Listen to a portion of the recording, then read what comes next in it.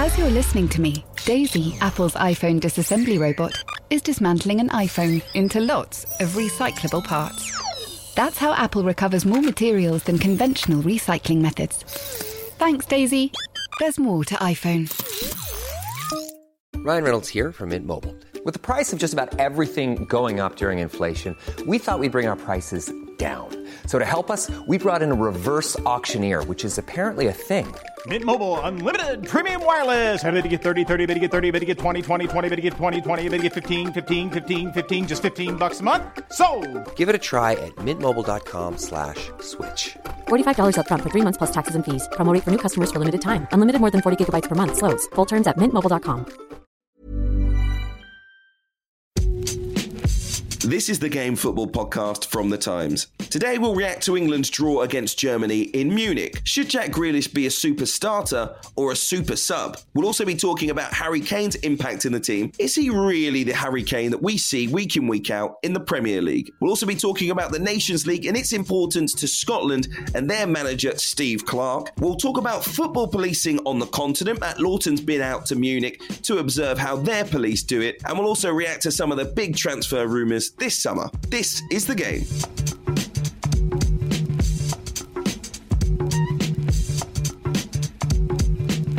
Hello again, welcome to The Game Podcast from The Times. I'm Hugh Wizencroft alongside Jonathan Northcroft and Gregor Robertson. Looking back at the week's Nation League games involving my beloved England, their beloved Scotland. We'll also look later on at some of the big transfers being mooted in the Premier League. But let's begin with England, who bounced back slightly, didn't they, against Germany after that defeat to Hungary, went to Munich on a Tuesday night and earned themselves a 1-1 draw with Germany coming from behind thanks to a Harry Kane penalty. But it is fair to say at this point we aren't yet, in my opinion at least, seeing a side that is likely to lift the World Cup. And that has got a lot of people worried. We're going to talk about Gareth Southgate's approach very, very shortly. But there are a couple of notable England performances that we should mention. Firstly, let's begin with Jack Grealish, because he had a great impact off the bench. The question is really, what's his role going to be in this England squad? Our writers in the Times have tried to decide on what his best role is. And it's fair to say, opinion was divided over super sub or super starter. So that's where we begin. Where do you think he should play, Gregor? On the bench or in the starting 11? When he comes on and makes an impact like that, the kind of reaction is to think that he should be a starter. But on the other hand, he makes when games are kind of so stretched at that period when he enters, he finds more space. So you can see the kind of the logic in him being an impact sub as well. And it's an area of England's attack that has so much competition. The only thing that I find peculiar about Jack Grealish and his England career is that Southgate seems to kind of hold him to different standards to other players. You know, he's mentioned after the game that he needs to defend better, or needs to do more defensive work if he's going to be a regular star.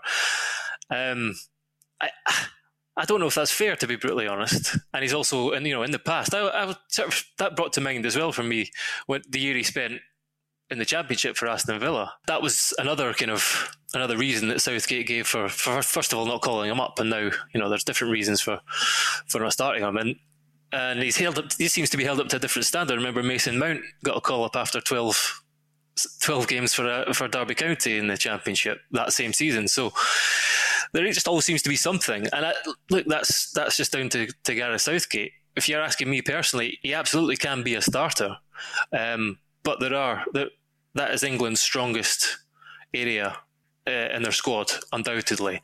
And, it doesn't mean he should always be a starter, but if he comes on and he makes an impact like that, there's no reason why he shouldn't start the next game.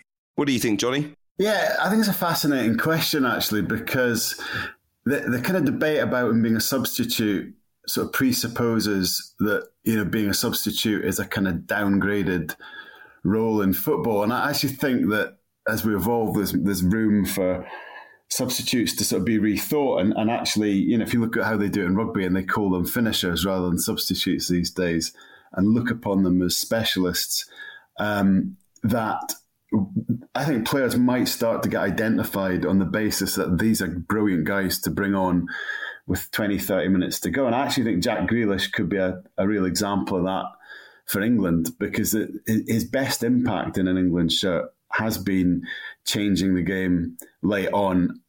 And he's got so many tools that make him a good substitute. Principally, he runs with the ball. He dribbles with confidence, directness, and against the tiring defence, that can be a nightmare. But it's his personality. I think he thrives off that sort of moment of being sent on with the crowd roaring him on. That kind of, the stage being set for a hero. That's Jack's personality. He embraces that. He grows from that rather than feels the pressure. And also maybe the idea of having something to prove seems to motivate him. So he'll want to play, of course, but I sort of think we're debating this as if he should be more than a substitute. Actually, if you're the game changer and you're the substitute and you're the hero because of that, then maybe that is a role in itself that's really worth cherishing. I think there are games he could start without a doubt, depending on the opposition. But I would suggest that they've actually found, maybe by accident, a really good role for him, and we shouldn't be looking at it too negatively and actually seeing this as a, imagine if this became his thing and you were then sending him on in World Cup games, and it was even in the opposition's mind that, oh no, the super sub's coming on. I think that would even enhance his quality. So I don't see it as a negative. I think his best role for the time being in most big games could be this, but what's wrong with that? I think it's quite clear. I agree with you, Johnny, that the substitute's role is I think it's perfect for Jack Grealish, to be perfectly honest. I think what I would say just about international football generally, and I think we're going to come to the formations and stuff in a while with Gareth Southgate and some of the criticism that he's had. But generally speaking, the best international sides, it's weird, right? You almost know exactly what substitutions the manager's going to make and exactly what time. And I do think that helps a team in international football to have set roles, if you like. We've heard about it in rugby union, the finishers coming on with very specific attributes to do very specific things at specific times in games. I'm eager to see England get to a point where we're very settled in the starting 11, which I always say it, and we're heading that way again, getting into the tournament and not knowing exactly what the best starting 11 should be. We're going to have all those arguments again, I'm sure, throughout the next 6 months. But I do think if they can settle on the best 11, they also can settle on the best sort of 3 subs to use. Obviously, there are different reasons for using substitutions and different circumstances, but generally speaking, 3 strong players that come off the bench that we know can perform to their best in an England shirt, whether they start or not, to be perfectly honest. And I think Jack Grealish is certainly put himself on the top of that list in terms of the substitutes. I just wonder, there's always going to be a case for Raheem Sterling starting, but I just find it weird, and we're going to get to it anyway, like I say, that he's been moved about in an England shirt, even being so effective in a very particular position. But there you go. Look, anyway, we're going to get to it. Another player I wanted to talk about, and maybe it's similar. It's going to be one side or the other. We've had, with Jack Grealish, super sub or super starter. I think when it comes to Harry Kane, it's going to be underperformer or overperformer, because Kane scored his 50th England goal, and it got so many people talking about whether he is the greatest England striker of all time, which I do disagree with. I don't think he is just yet. I think there is more to come from Harry Kane in an England shirt. I think there's more to come from him right now, to be perfectly honest, because as good as he's been in front of goal with his goal-scoring record, I actually think Harry Kane could perform better in an England shirt. We could get a better Harry Kane, and I don't blame him specifically for that. I actually think the fact that we haven't got a cohesive attacking pattern of play system in any, it could be one of 3 systems that England choose to play. They never really seem to create the best goal-scoring opportunities for him. And he never really seems to be the Harry Kane that we see in a Tottenham shirt, who's really that focal point. The play goes through, and we don't have that for England. I do think there is more that we could get from Harry Kane. So the question to you guys, underperformer or overperformer in an England shirt? Gregor? I'm going to sit very much on the fence and say he's been both. He is, because there are, you're saying there's games where we've not seen the kind of play go through him enough. I think there have been plenty of games actually that he's been a really big focal point for England. And look, you're right. There are moments, there are games as well where the kind of lack of that coherent attacking system means you're not getting the best out of Harry Kane. But I mean, we've gone around the houses many times about Gareth Southgate's England side, and the fact, the biggest, the most important fact is that he scored 10 goals at major tournaments, which is joint leading with Gary Lineker of any England striker. So you've got to 50 goals, and there's a lot made of that. And you people look back at who they were against and whether they were, against decent opposition or not. I think he got 4 hat-tricks against Panama, Bulgaria, Montenegro and Albania. But taking all that away, he scored goals for England at major tournaments and been a huge part of the last two successful tournaments, which you still have to say they have been for England. Johnny, what do you think? I'd echo that and say, first of all, no striker scores all the goals against the top teams. I remember looking back when Wayne Rooney broke the record and realising that actually, Bobby Charlton's got a few against Luxembourg, for example, et cetera, et cetera. So it's not like this phenomenon of scoring against quote-unquote easy opposition is a new thing. And actually, as Gregor said, Harry's the joint record tournament scorer for England, and only 6 of his 50 goals have come in friendlies, which I think is pretty impressive, and none of his 14 assists. So that shows that he is, he's performing in competitive matches. I think he himself, as you can't do much more than get to 50 goals quicker than Lewandowski did, quicker than Messi did, quicker than Ronaldo did. That's pretty impressive. I do know what you're saying, though, Hugh, in that sometimes you see him for Spurs looking like, being a player that absolutely dominates a game. And I was at the Etihad when he dominated Manchester City in I think March or February. I mean, they brought an incredible performance. I don't think we've seen maybe that level for England too often, but he does play with Son for Spurs. He does have this sidekick who's out of this world, and I think that affects him. Him and Sterling have a great relationship, but it's not quite him and Son. So I think that's something else to factor in. I'd just suggest that of all England's issues, Harry Kane, whether he's a 8 out of 10 or 9 out of 10 is probably one of the smaller issues that they face. Yeah, it's a very good point you raised there, Jonathan. Should we move on to England's issues then? Gareth Southgate shrugging off criticism. That's in the Times. Henry Winter's written about Gareth Southgate saying he's doing what's right for England. Lots of criticism. Maybe not necessarily after the Germany game, certainly after the Hungary defeat. The first 70 or so minutes against Germany, if you looked on social media, which we always say is a bad barometer, but even if you looked around some of the big sports journalists in the country, ex-players, people weren't pleased. In particular, I think, with a big lack of possession that England had. It wasn't the worst performance in the world, but once again, and I'll hark back to it, it doesn't matter what competition it is. If you can control matches, it doesn't necessarily mean if you have a higher percentage of possession, but if you have good quality possession and you do something with the ball when you have it, then I think you're more conducive to being a successful side.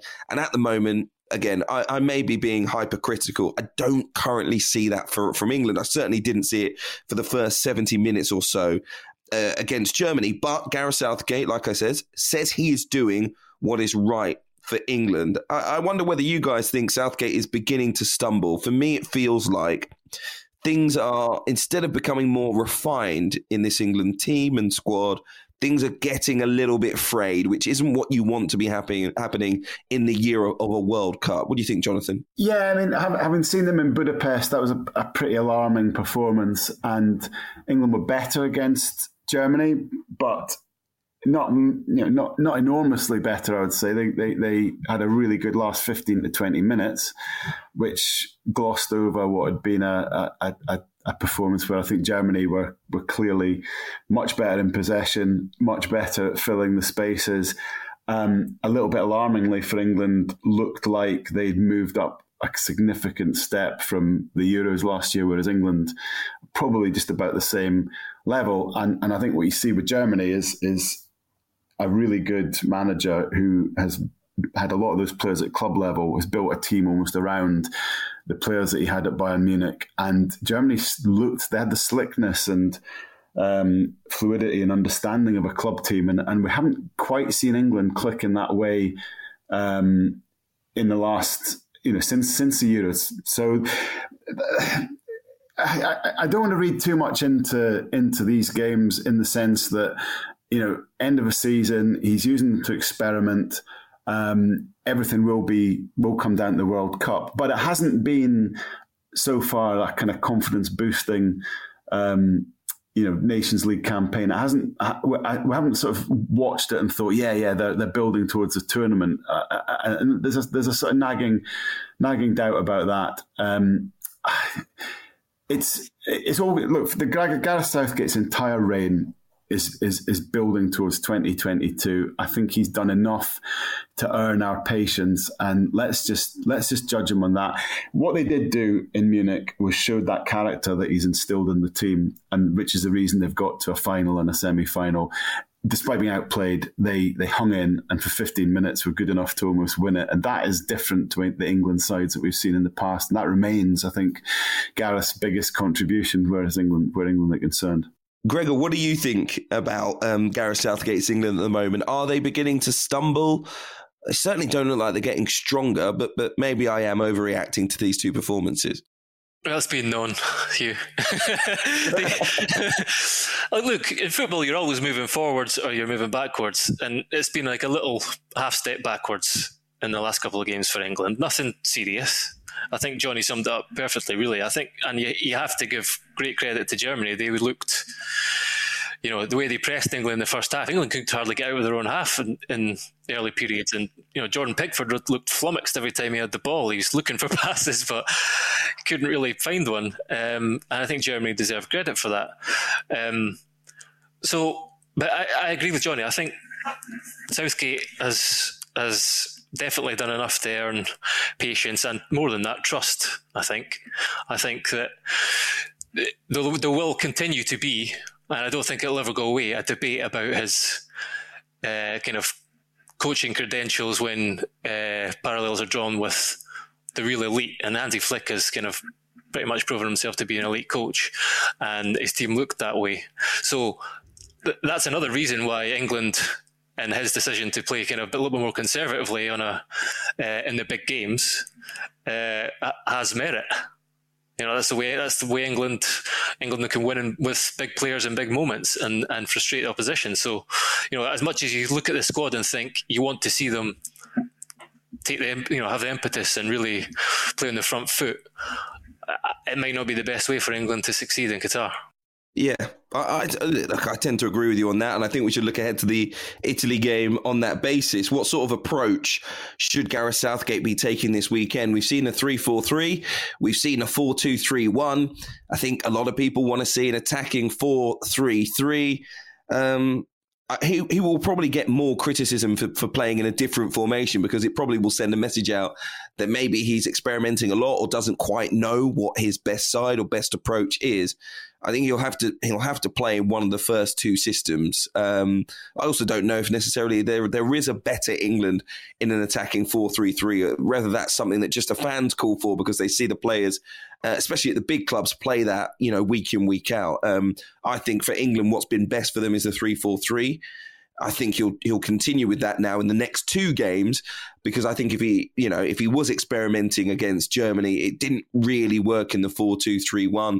He's got the players there for the 4-3. Excuse me, he's got the players there for the 3-4-3, so he might as well stick with it because that's what's worked best for him.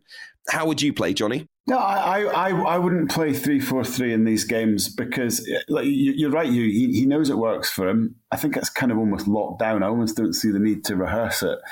And I think he should be looking on that 3-4-3 as, that's what I revert to if I can't make something better work. And I do think 4-3-3 still holds out that potential of being better for England because they've got talent that they could do with getting on the pitch. And Jude Bellingham, I'd say, is one of those. And I'd like to see Jude Bellingham in a proper 3-man midfield and not having to try and play a pseudo holding role, which is what he's been asked to do in the last 2 games. Because you saw how, his pressing was unbelievable at times. He was their best attacking threat.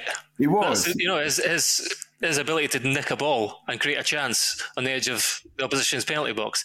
He was their best attacking threat until the kind of last 20 minutes. He was, and he can nick a ball and do something with it, and that's such a combination, isn't it? And I'd like to see him in that role. And we talk about the fullbacks a lot, but forget Trent Alexander-Arnold for a moment, because I don't think he's going to play the next 2 games. But I'd like to see Reece James being given proper attacking license in a 4-3-3.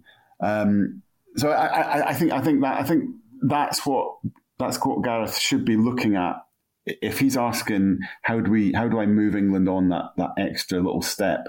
I think it is 4-3-3 and putting more of the talent on the pitch. And we haven't seen that in the last 2 games. He was 3-4-3 in Hungary, and I think against Germany, although it was a back 4, again, England had like a sort of flat 2-man midfield and not enough in that central area. And it's not just about formations, it's actually about filling the areas and the spaces properly, which, it's funny, Jack Grealish was talking about how I play with more freedom for England because at Man City it's more structured.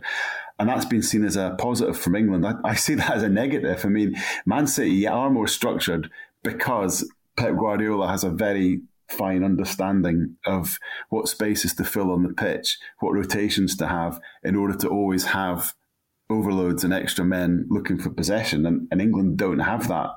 And that's what they should be trying to work towards, or should have been trying to work towards. So that's what I'd like to see, a 4-3-3 against Italy with more men in the middle. England keep getting outnumbered in midfield. He's got to find better ways to do that.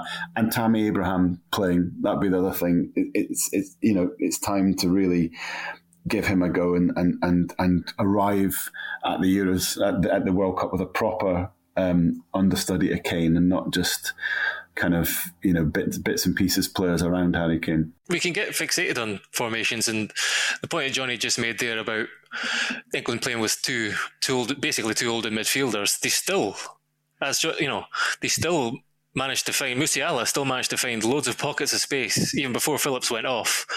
It wasn't effective, so it's not necessarily about the formation, it's about what these guys are doing to fill as Johnny says, to fill the space. And Germany's biggest threat was, Havertz could go in behind and stretch the defence, and we know he's clever at linking up play as well, but his ability to do that meant there was too much space between England's back 4 and midfield 2, and Rice looked often quite isolated, and Musiala was really impressive. He looked like a player who England would be a little bit disappointed he got away. Yeah, listen, I saw Musiala in that game, but I've seen him, for Bayern Munich. And I was one of those desperate, you're desperate for Gareth Southgate to possibly give him a call up almost before he's ready so he doesn't go to Germany, because I think Germany were at a low ebb in terms of what they've done in international football. There was a great opportunity for him to play there. I know he says he feels now more German, but he was in the England under-21s. He just, there are so many good players in that England squad. He has an attacking sense to his game as well. And I think if you put him in, the criticism would have been so widespread. Jamal Musiala got an England call-up and was being given England games, despite the fact he's such a talented player. But yeah, look, he's one that got away. He's not the first. We've still got a pretty decent squad, and we should be taking on the best in the world and very confident with what we've got. Really intrigued to see what England can do against Italy at the weekend, even though I know it's not the greatest Italy side either. Well, let's talk about Scotland next. We've got 2 experts in the house.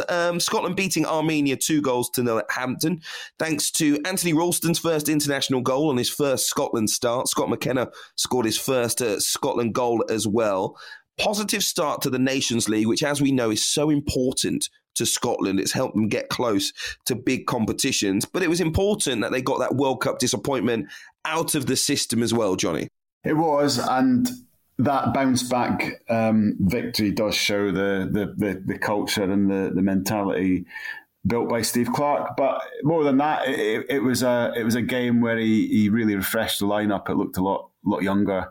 It looked a bit more like the future, and perhaps that Ukraine defeat will be the end of one cycle. Anthony Ralston made the headlines, and he's had a terrific season under Ange Postecoglou at Celtic, and continued that. He looks like suddenly Scotland have got some really good young attacking right backs. They've come along all at once, and he really looked the part.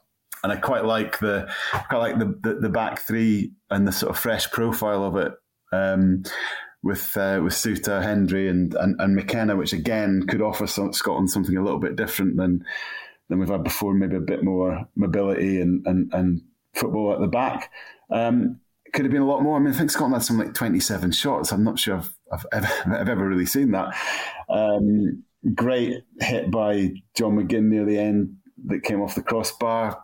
Very fine margin, denying McKenna a second goal. So it was probably a 3 or 4-0 victory, and the Nations League, we love it because it's been our ticket in the past, and maybe it'll be again. Yeah, look, Armenia were brutal, let's be honest. They looked worse than their 92nd in the world ranking.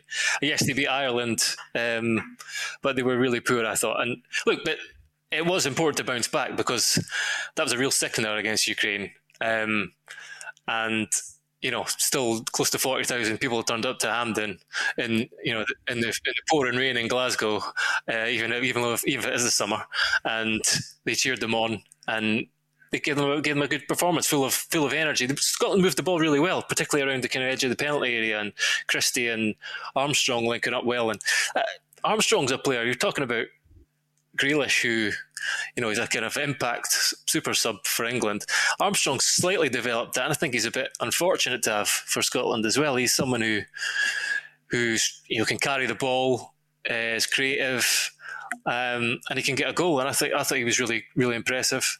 But as Johnny says as well, it's about the fact that there's some new blood coming through as well, and a chance for McKenna as well, who's going to be a Premier League player next season. And yeah, it was a positive night, absolutely. And I think it was interesting that Clarke made the point that, he praised Robertson as captain, McGinn, McGregor as big characters and leaders to kind of, in the changing room beforehand, to say, look, we need to forget that, because this, as he said, this is how Scotland got to the Euros. This was Alex McLeish's parting gift, was to give us a playoff, and that's how we got to the Euros. So, this is valuable for us. And if we beat Ireland will be pointless after 3 games.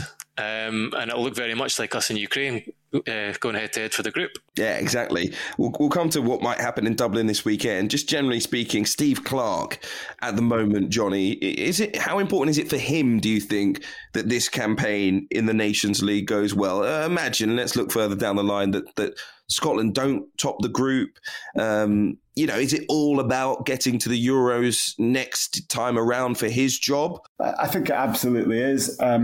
There has been a backlash since failing to beat Ukraine, and I actually think rightly so, but I was pretty disappointed at the conservatism in that game. And, two things, playing the sort of, 2 number 9s and trying to go a bit direct, and also just not really mentally embracing the occasion properly. It reminded me so much of that Czech Republic game at the start of the Euros, and another missed opportunity. So it did raise question marks about, is he continuing to push Scotland on, or is there a bit of stasis here? And I think he needs a good Europa Nations League campaign. It's hard to remember what they're all called now. Nations Conference, Europa League so campaign. Many competitions. Whatever they're playing in, he needs to do well, I think, just to restore the kind of doubters like me a little bit, I think. The possible win against the Republic of Ireland this weekend, like Gregor pointed out, could be absolutely massive for Scotland. Certainly would be a great start to the Nations League for them. What sort of team do you think he will potentially ranked out this weekend. What sort of approach do you think he will have against a Republic of Ireland side, which has been in good form, only lost, I think, twice in the last 12 or 13 games, one of those, of course, being last time out? Yeah, I think there'll be some changes. I think McTominay will come back in, I'm sure. But it's going to be really interesting. Ralston made obviously a huge impact, and you would have expected Patterson, who's recently left Rangers for Everton, to be the man to step into the wing back role on the right there. But Ralston was outstanding, full of energy all night. Got to the byline several times, put crosses in. It wasn't just his goal. So I expect. I still think Patterson might get the nod because he's a real talent. Ireland, yes, they've been in reasonable form, but I still think, look at this Ireland team and think it's probably one of the worst in my memory, really. There's not many players playing in the Premier League for Ireland now, which they always had. They've always had some big, real big players, real kind of stars, and they don't really have many. There's a lot of championship footballers in the Ireland team now, so I think Scotland should go there and take the game to them. Yeah, it's a great chance. I mean, Ireland have got this horrendous Nations League run now, and that'll bring its own sort of pressure. McTominay might come in, definitely. I think what we do at the top of the pitch is important. Can't go back to Dykes and Adams. Adams, maybe it's little question marks. The scoring record isn't that good. And it was interesting, Ross Stewart getting his chance last night off the bench. I guess the other one I'm just thinking about is Andy Robertson. I'd be surprised if he plays all the games in this cycle just because he needs a rest, but he is talismanic and really important. But I just wonder if he might sit one of these out. The other one's Billy Gilmore. I mean, it says a lot about his season, really his performance against Ukraine too, that you wouldn't be sure that somebody we were talking about as kind of the little Spaniard playing for Scotland, the way he's such a technical footballer. I'm not sure he's going to get back in. I think McGregor has stepped up there, and alongside McGinn, that's probably going to be the Scotland's two there. And there's nothing wrong with that because, and you mentioned Patterson as well, who is talented, but actually what you want in an international setup is having to earn it, not just getting in because you were good in the past. So there's nothing wrong if Gilmore has to fight his way back in. Okay, we're going to see what Scotland do at the weekend at the Aviva Stadium. Just to say, Wales were beaten by the Netherlands. Listen, they lost it right at the end of the game. Wout Weghorst with a great header. Norrington Davies had equalised, a couple of minutes beforehand. It was a bit of a heartbreaker, but I think in the end, the Netherlands on the balance of play maybe just deserved it. But there is a big game up next for Wales at the weekend. We'll react to it. They host Belgium in the Nations League. Belgium, who did go a goal down against Poland, responded pretty strongly to win 6-1 in the end. So we'll react to Wales' performance on Monday for sure. Up next, we'll be talking about some of the policing, the football policing that took place in Munich around that England game. And we will also discuss some of the transfer rumours in the Premier League before the end of the podcast. Remember, if you're enjoying it, rate us, leave us a review, and make sure you're subscribed.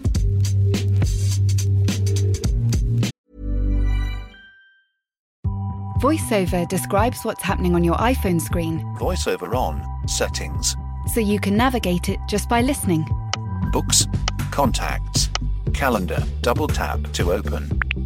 Breakfast with Anna from 10 to 11. And get on with your day. Accessibility. There's more to iPhone. One size fits all seemed like a good idea for clothes. Nice dress. It's a t-shirt. Until you tried it on. Same goes for your healthcare.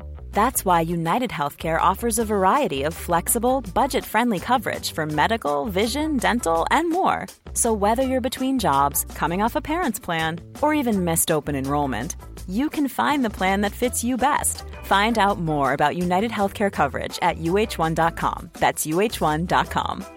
It's that time of the year. Your vacation is coming up.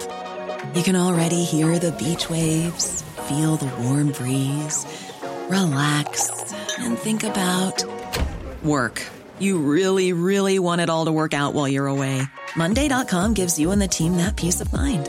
When all work is on one platform and everyone's in sync, things just flow wherever you are.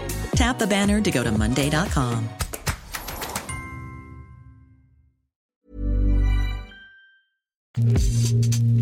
Now, if you check out the Times app at the moment, you will see our chief sports correspondent, Matt Lawton, has followed up on his fantastic piece about football policing here in the UK by actually heading out to Munich alongside those England fans to take a closer look at how matches are policed on the continent. And Matt joins us now on the Game Podcast. Hi, Matt. Just tell us about the experience. Yeah, it was interesting. It was indeed an idea that grew out of the stuff we did in February when we spent a weekend in Nottingham with the football policing unit, and I thought it would be interesting to then shadow them with England. You know, over the years, I've been following the England team since Euro 2000 and have seen some pretty unsavoury stuff. Only a few years ago that I was in Seville and came out of a restaurant with colleagues and turned a corner and suddenly there was a scene of, you know, police on one side and England fans throwing bottles and chairs on the other side. It is the minority of England fans who remain a bit of a problem. You know, in Munich this week, if there were 4,500 England fans in Bavaria, 4,200 of them enjoyed the city the way you'd want them to. You know, the city absorbed them. They were in different bars and restaurants in the various squares having a nice time. However, there is this element who remain a problem, and that's what I went to look at. Some of the arrests, and there were very, very few, but Nazi salutes is something that obviously, you know, away in Germany, you can almost think that silly, stupid England fans might do something like that. But it obviously harks to something that we really don't want to see in football. It was a tragedy for the continent itself. As you mentioned, the vast majority of England fans do behave themselves. But are there these, like I say, very few fans that can trigger something a lot bigger? Yeah, there is a group, and the sad thing is, Hugh, is that they are predominantly young. Looking at a lot of them, they didn't look much older than sort of 18, 19. And the depressing part of what we saw is the fact that they've inherited all the old songs, No Surrender to the IRA, 10 German Bombers, all that nonsense, which, you know, the latter song particularly was very offensive in Munich, and that, you know, that started. They targeted obvious bars, Irish bars, Australian bars, and that sort of stuff started by about 5 o'clock on Monday. You know, they were drinking, they were all outside, and they started singing those kind of songs. But it got particularly unpleasant a little later. The German police were quite clever, as were the locals, in that they were shutting the bars to make them move on. Because when it started to become particularly unpleasant in a certain square, the idea was to shut the bar, the police would sort of move them on, and you had that natural dispersal of the group, which, you know, because they didn't stay together, so you kept reducing the size of the group. But they then assembled in this other square outside an Irish bar called the Dubliner.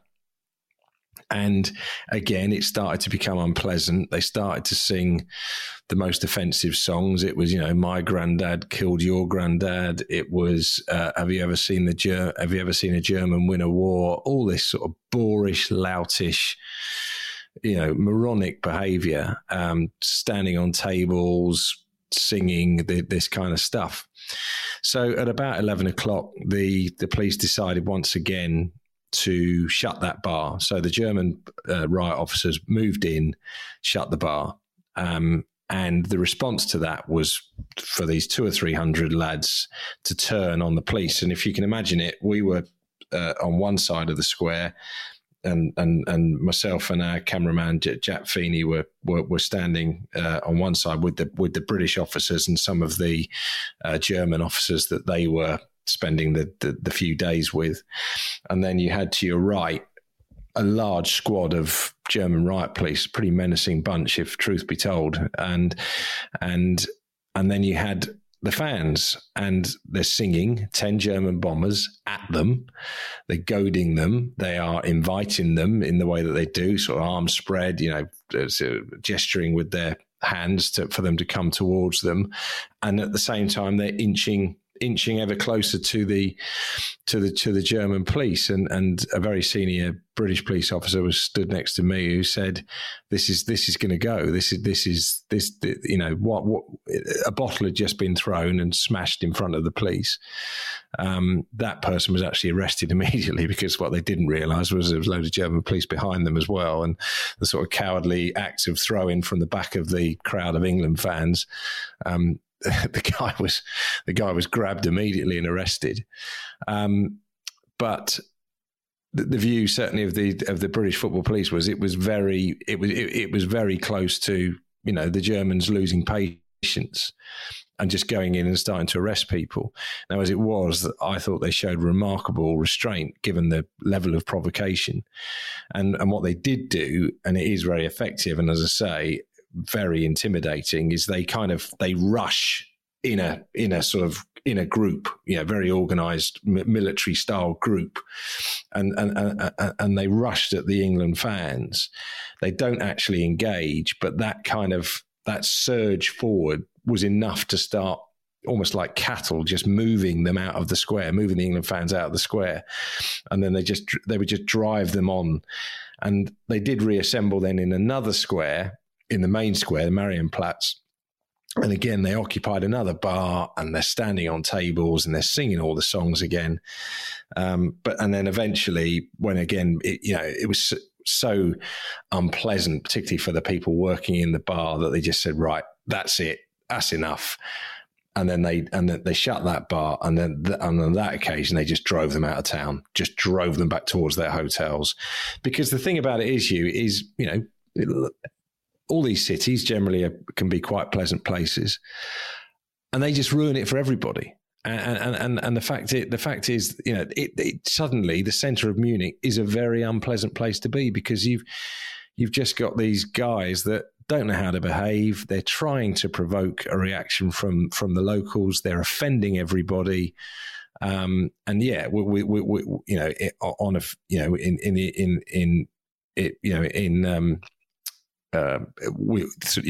three in particular were obviously doing Nazi salutes. They got arrested. It's, obviously a criminal offence in Germany.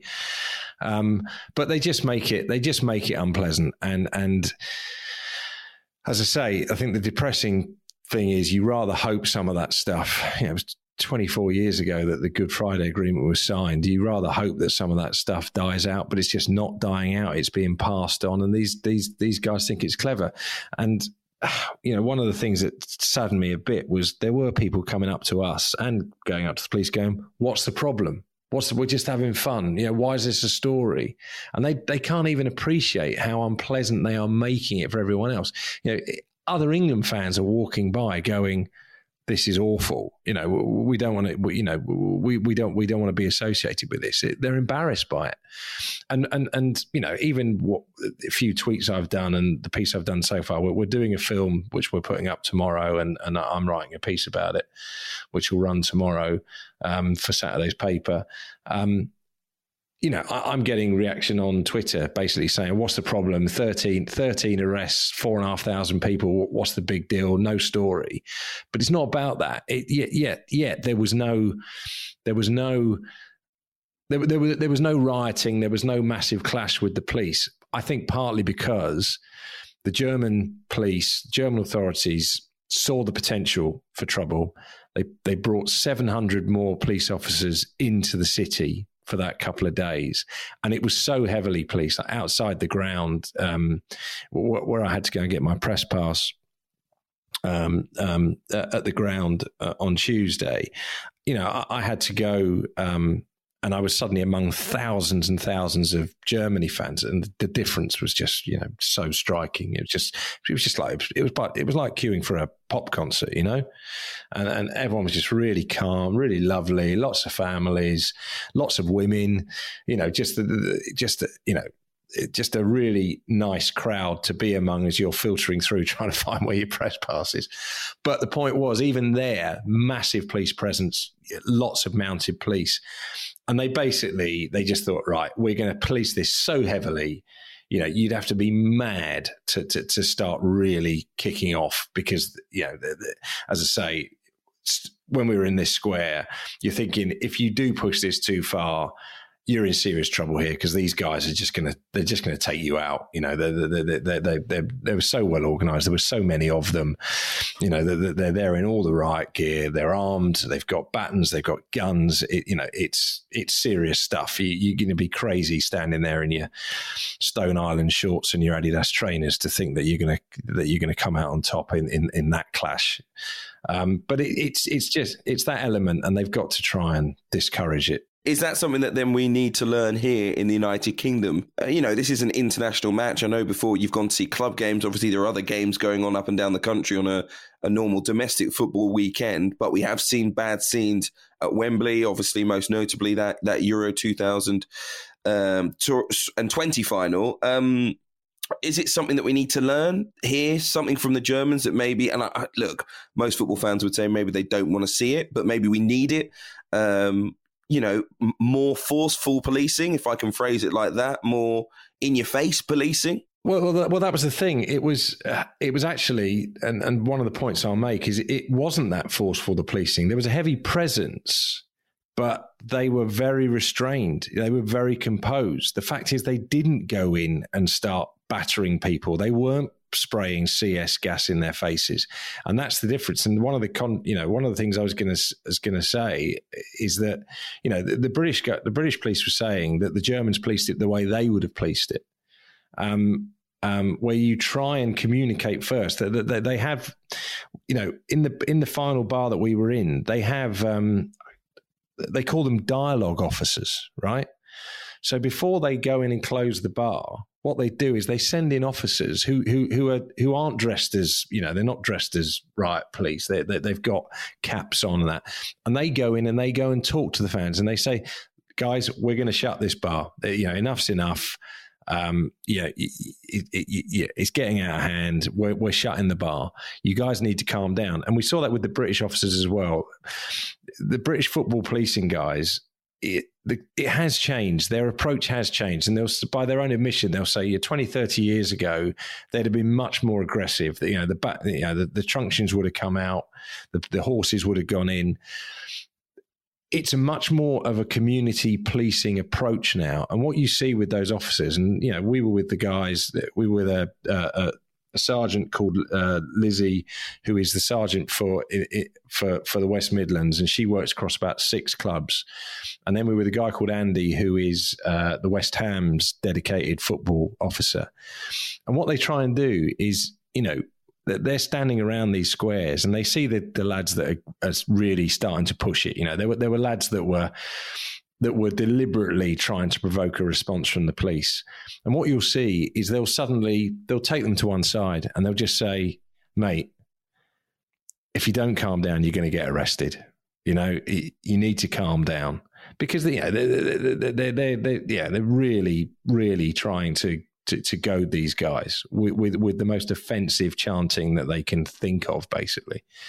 And they do try and do that. And so actually, compared to what we saw in Paris, it's a much more, I think, sensible approach, but also an effective approach in that you don't just suddenly treat them immediately like criminals. You try and say, guys, this is unpleasant. Can you just calm it down? Can you move on?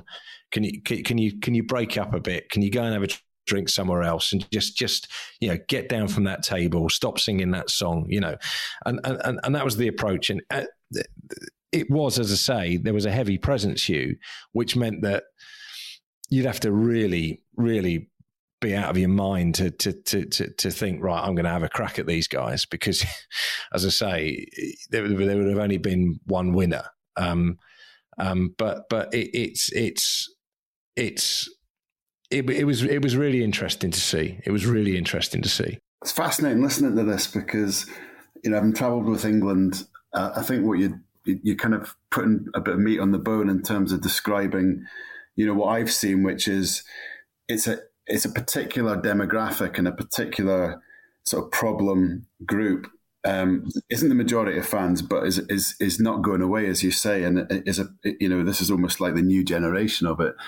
But I'm looking at Friday night, September, Milan, which is England's next big away game. And I just wondered if you picked up any concerns or chats with the police guys you were with about that particular game, because that to me seems like I remember a Friday night game in Amsterdam a few years ago that was a particular problem.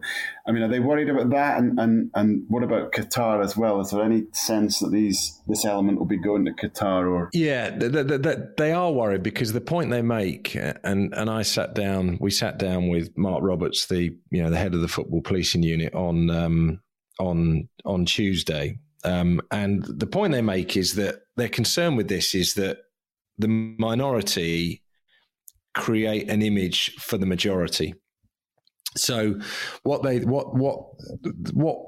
happened at the weekend, at the start of the week rather, is that they then will be trying to communicate to the Italian police, to the Qatari police, that this isn't, please don't treat all our fans the same.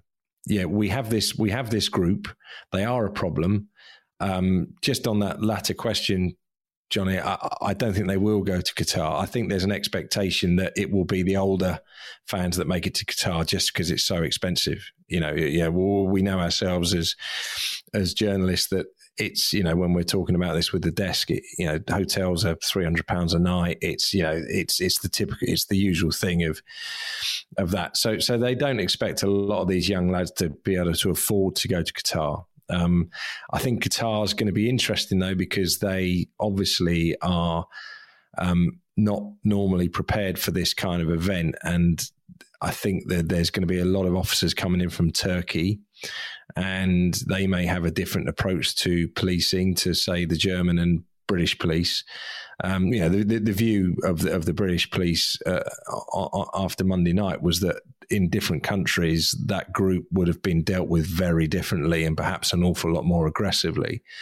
So I think they're less concerned about Qatar because of the demographic that they think will actually go there, that will have the financial resource to go there.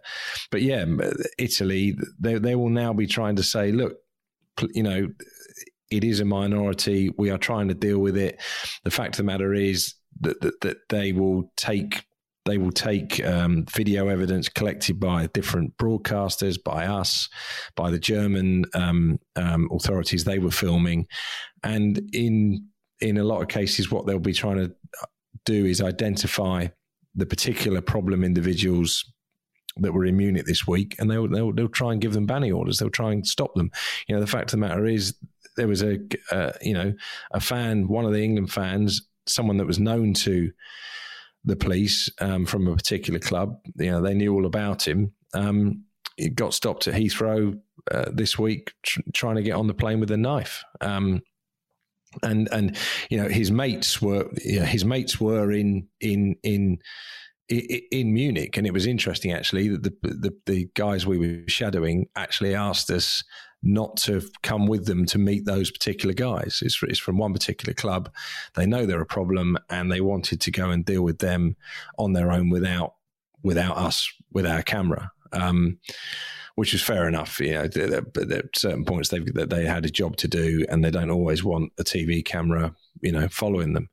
So, there are these issues, and it's symptomatic of what we've seen all year. The thrust of the piece I did in February was the fact that there is this younger element coming in that is starting to engage in this violent disorder. As I say, this week in Munich, it didn't turn violent, but I do think a lot of that was down to the composure and the patience of the German officers. Matt Lawton, thank you for joining us on the Game podcast. Remember to check out Matt's piece right now, Germany versus England, unsavoury chance, the extent of fan disorder as police descend on Allianz Arena. You'll find it if you search for Matt's articles as well. Appreciate it, Matt.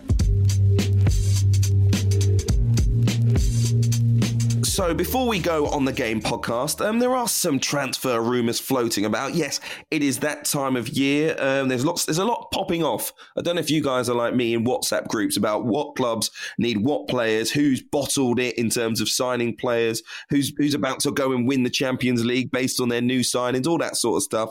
I'm enjoying that immensely at the moment. But anyway, let's start with one of those. Liverpool. For me, very good to see the approach that Liverpool take in the transfer market. They are essentially future-proofing their club. They are striking while the iron's hot, while they've got one of the best teams in world football, one of the best managers in world football. And what they're trying to do is bring in young talent who can flourish under Jurgen Klopp, paying a little bit more of a premium than they maybe have previously for these younger players. But, like I say, they've earned a lot of money given their success recently, and why not cash in while you can by signing Darwin Núñez, reportedly close to a £68 million transfer to Anfield, 34 goals in all competitions for Benfica last year. Manchester United were heavily linked to him. They look set to be disappointed, and we'll come to more of their disappointment very shortly, by the way. But let's talk about Liverpool. What does his signing, if it does get over the line, mean for Liverpool, do you think, Gregor? Sadio Mane will definitely go, we imagine. Maybe Roberto Firmino too. Will that weaken Liverpool? Well, it's like a transition that we've seen kind of coming down the tracks for a little while now. Mane's 30, although he's still a huge player for Liverpool. You know, scored 23 goals in all competitions last season. Really stepped up in a lot of big games as well. Scored some really important goals. He's 30 and he's made it clear he's not going to sign another contract. It's good business to get a sizable fee for him. And as you say, Liverpool are the best at future-proofing their squad, at having, the right recruitment model in place to pick out who's going to be a player to fit into their squad. You look at the way Luis Diaz fit in seamlessly, and well, more than that, he made a huge impact in the second half of last season. And Núñez is someone who's, his ascent has been very quick. He was playing for Almeria in Spain's second division just over 2 years ago. So, but last season he was scoring goals at a ridiculous rate, and it's his kind of physical attributes as well that are going to make him a good fit for Liverpool. It would seem his pace, his size, his ability to play across all three of those that forward line for Liverpool. So yeah, it's good. As I say, it's part of a kind of regeneration of Liverpool, particularly Liverpool's front three that we've seen coming down the tracks for a little while, and still actually a little bit up in the air as to whether Salah is going to be part of that change as well. Johnny, Liverpool getting stronger or weaker here? Well, I mean, losing Mane will be a significant blow to them, but that looks like it's going to happen. So in terms of what you do about that, this is a pretty decisive and I'd say pretty impressive move, and it is typical of Liverpool, how quickly they move, and how, this could be a record-breaking fee for them, but Liverpool's valuations are usually spot on. And if you think about the Van Dijk and Alisson transfers a few years ago, which were both record signings, but then within a few months looked like bargains, it might be that they end up doing it again with this guy, because there aren't many number 9s around in world football. They're a diminishing breed, and those who have the ability to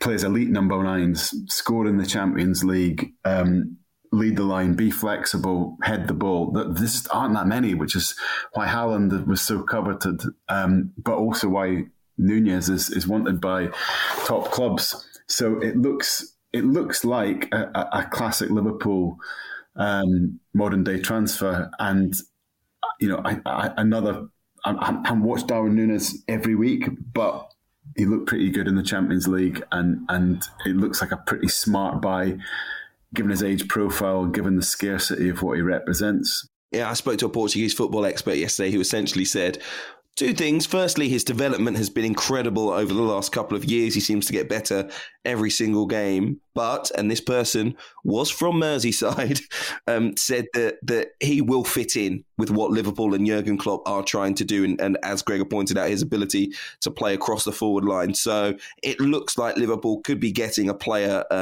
for a long, long time. I think that's important as well. Just as you see Haaland sign for Manchester City, could we see two great strikers go head-to-head at two of the biggest clubs for the next decade or so? We shall see. Anyway, should we pick up on Manchester United's disappointment? Because they're obviously going to miss out on Darwin Nunez. Frankie de Jong can't decide whether he wants to play for Manchester United or not, as sort of, Barcelona try and edge him towards the exit door. And then you've got this Jurrien Timber transfer in the background at Ajax. We can't even sign one of Erik ten Hag's former players who's playing in the Eredivisie. So, the disappointment is strong. Let's call it that already. But I wanted to talk about Frankie de Jong most importantly, as to whether Manchester United should prolong this much longer. 85 million euros. I think Louis van Gaal came out after the match in Cardiff and said Frankie de Jong showed why he's worth 112 million euros. So thanks for that, Louis. One for your former club there. Appreciate it. But yeah, look, my view on it, my question on it is, should Manchester United be dragged into any more sagas? Are they maybe looking a little bit over their current station by trying to sign some of these players who are going to want to go to better sides if those better sides do come in for them? Johnny, what do you think? I'd say put the money down and get de Jong and get him now. I've been talking about Liverpool's decisiveness and paying what looks like big fees that you find out are actually decent fees, because for them it's about getting the right player at the right time, and I think de Jong would be absolutely that signing for United now. In the years I've covered them, I think the biggest flaw has been not replacing the class in midfield that they once had of Scholes and Carrick and so on. That's been a decade-long and more issue really for them, and de Jong would be that top-class midfielder. His contribution to the winning goal last night for Holland was fantastic. What a run and the awareness. And so that's what he does. He carries the ball so well from midfield as well as being a passer. And he would be the player that Erik ten Hag could use as his kind of general on the pitch really to implement his ideas. Him and Van de Beek together all of a sudden looks like gives Erik ten Hag a really good chance of getting off the ground with how he wants to play. And the Glazers, it just comes down to spending money, and I think the Glazers need to back their new man. And if Ten Hag could sign Timber and de Jong and nobody else, I think that'd be a brilliant transfer window. United need a lot more than that, but as a start, as two signings that would raise the team and allow him to start implementing a style of play, I think there could be no better really than getting those two. So they should do it now. I don't think they get close to the top four next season if they just sign those two. And I think Frankie de Jong will just cut an incredibly frustrated figure if he's surrounded by, let's be frank, some of the dross that's currently in that Manchester United changing room. So for me, I think they need at least 5 transfers this summer. I just think they need to be realistic, Gregor. This is my point. Okay, de Jong is a great player. He would obviously improve Manchester United. But you can't spend... I mean, how long are they going to spend? A month? 6 weeks? 2 months? I don't know how long they want to waste when other good players are signing for other clubs around Europe who could improve their side. Not to mention the fact that it's probably a big wedge of their budget too. How long would you spend waiting for de Jong? I think Johnny summed it up in that he's, we take Liverpool as a bit of a kind of a standard bearer for this, and they don't get involved in these sagas very rarely, and if they feel they have a valuation and the player's worth it, then they pay the money. Manchester United need to stop getting embroiled in sagas like this. I mean, look, but part of it might be now, with all due respect to Manchester United, they're at a real low ebb, and Frankie de Jong will know the manager, and that might be a draw, but you're joining a club that is like at the beginning of yet another major reboot. And how attractive is that? I don't know. Absolutely, I think he would be a great player for Manchester United. Brilliant player. But you're right in that you can't drag on for the whole summer, and then the thing that you don't have any confidence in is Manchester United having, who's their next choice. Liverpool this summer are going through a change of the sporting director. Michael Edwards has just left, and Julian Ward's taken over, and to all intents and purposes, it looks like it's a seamless handover. There's still a lot of uncertainty about what Manchester United's setup is behind the scenes, and I think he's an obvious choice. But who would they be looking for next? I mean, it says a lot to me about Manchester United at the moment that a Barcelona side who are really underperforming by their own high standards, where players have had to take pay cuts, they're still managing to get transfers over the line faster than Manchester United, and they remain a better proposition for big players, clearly, than Manchester United do right now, which I think says a lot about the sad state of affairs at Old Trafford. But I'm sure we'll revisit this transfer and the club in the not too distant future. There is another player that I wanted to mention. It's not necessarily a transfer rumour, but Bukayo Saka of Arsenal has been linked with a possible move to Manchester City and Liverpool. Now, he's got 2 years left on his deal. He's come through the academy there. I think a lot of Arsenal fans love him and he loves the club. But for me personally, the question is really whether he should wait another year, get to 1 year left on his current contract before deciding to extend his deal.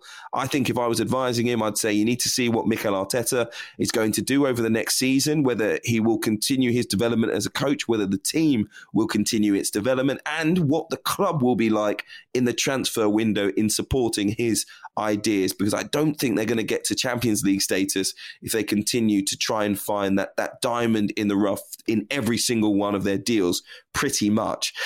So does Saka wait another year, Jonathan? I think he does, but I also don't think he signs a new contract until, as you say, he's kind of got a better sense of where Arsenal are going. He's such a good player. He needs to be playing at the very elite level. He needs to be in the Champions League at a Champions League club. He owes plenty to Arsenal as one of their principal homegrown talents, and that's why I don't think he should walk away or think about getting out now. I think the ideal scenario for him would be to be in an Arsenal team that was in the Champions League. So I think it would come down to this season, and I think that's what he will do. He's got the same advisor that guided Jadon Sancho's career, and I think Eddie Nketiah as well is one of his clients. And there's a number of top players and agents now who are pretty savvy about not allowing players to be tied down too early and allowing them to keep their options open. And I think that's what Saka will do, and that's what I would do in his position. But I can absolutely see why Liverpool or Manchester City would want him and how he would fit in there, because he is one of those players capable of playing right at that level. That's not at a Champions League club at the moment. Gregor, views? We know you're a secret Arsenal fan, so go on. No, I think you want to wait another year and see whether Arteta's kind of journey looked like it was heading towards Champions League football until the death, and I think he will probably want to see whether he can get there with Arsenal. And but I agree, within the next year or two, if it doesn't continue, if Arsenal don't continue to progress and get back among that group of clubs challenging, making the Champions League really every season, then I think he will have a decision to make, because he's undoubtedly a player of that level. Yeah, I tend to agree with you. I think, especially if those two clubs are going to be possibly interested, those two great managers, even for your career, it's a big decision sign in 5 years. Maybe more with Arsenal, especially if you're going to be left in a situation where if things aren't going right, you're not going to have an out. So also, by the way, if you wait another year, you're probably, if you do stay at Arsenal, going to get a much bigger contract. So why not wait it out? We'll see what Bukayo Saka and his advisors want to do going forward. Just very quickly on Arsenal, because they have been linked with a couple of Manchester City players, Gabriel Jesus, Alexander Zinchenko. Is this the right approach for Arsenal right now, Jonathan? Well, getting those two would be a brilliant approach. I'm just not sure they will get them to be honest. I mean, yes, Jesus would be the priority as a striker, and that looks a slightly more likely deal if they could do it, but it'd be expensive for them. I think Zinchenko is just such a Guardiola player that I'd be really surprised if he's allowed to leave. But Arsenal have done okay with the signings in the last year and a half, and they've done it by, if you think of the Odegaard deal, by picking a couple of talents from unwanted talents at the top clubs. So that's not been a bad approach for them. I think that the building has been quite good. But it has to happen, again, as we mentioned with Saka, there's almost a kind of time clock on it now for Arsenal, and they have to make that leap pretty quickly. So if they can't, Jesus would help them make that leap. Zinchenko would. Don't think they'll get both, and they have to get players like that this summer to push on. We shall see. We'll see what happens with these transfers. We'll keep a close eye in the coming weeks. That is it, though, for the Game Podcast. Jonathan Northcroft, Gregor Robertson, thank you very much. My thanks to Matt Lawton once again, and thank you all for listening. Remember, sign up for the Times and the Sunday Times for more of our award-winning journalism. You can check it out at thetimes.co.uk/the game. We will see you on, what day is it? Thursday? We'll see you on Monday.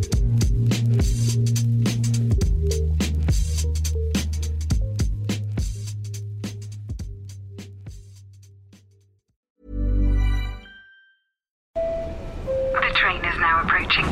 Junction at platform. Passengers. Airport, please stay on board. Next stop, road station. iOS helps you control which apps you share your exact location with. There's more to iPhone. Hey, it's Danny Pellegrino from Everything Iconic. Ready to upgrade your style game without blowing your budget? Check out Quince. They've got all the good stuff, shirts and polos, activewear, and fine leather goods, all at 50 to 80% less than other high-end brands. And the best part? They're all about safe, ethical, and responsible manufacturing. Get that luxury vibe without the luxury price tag. Hit up quince.com/upgrade for free shipping and 365-day returns on your next order. That's quince.com/upgrade.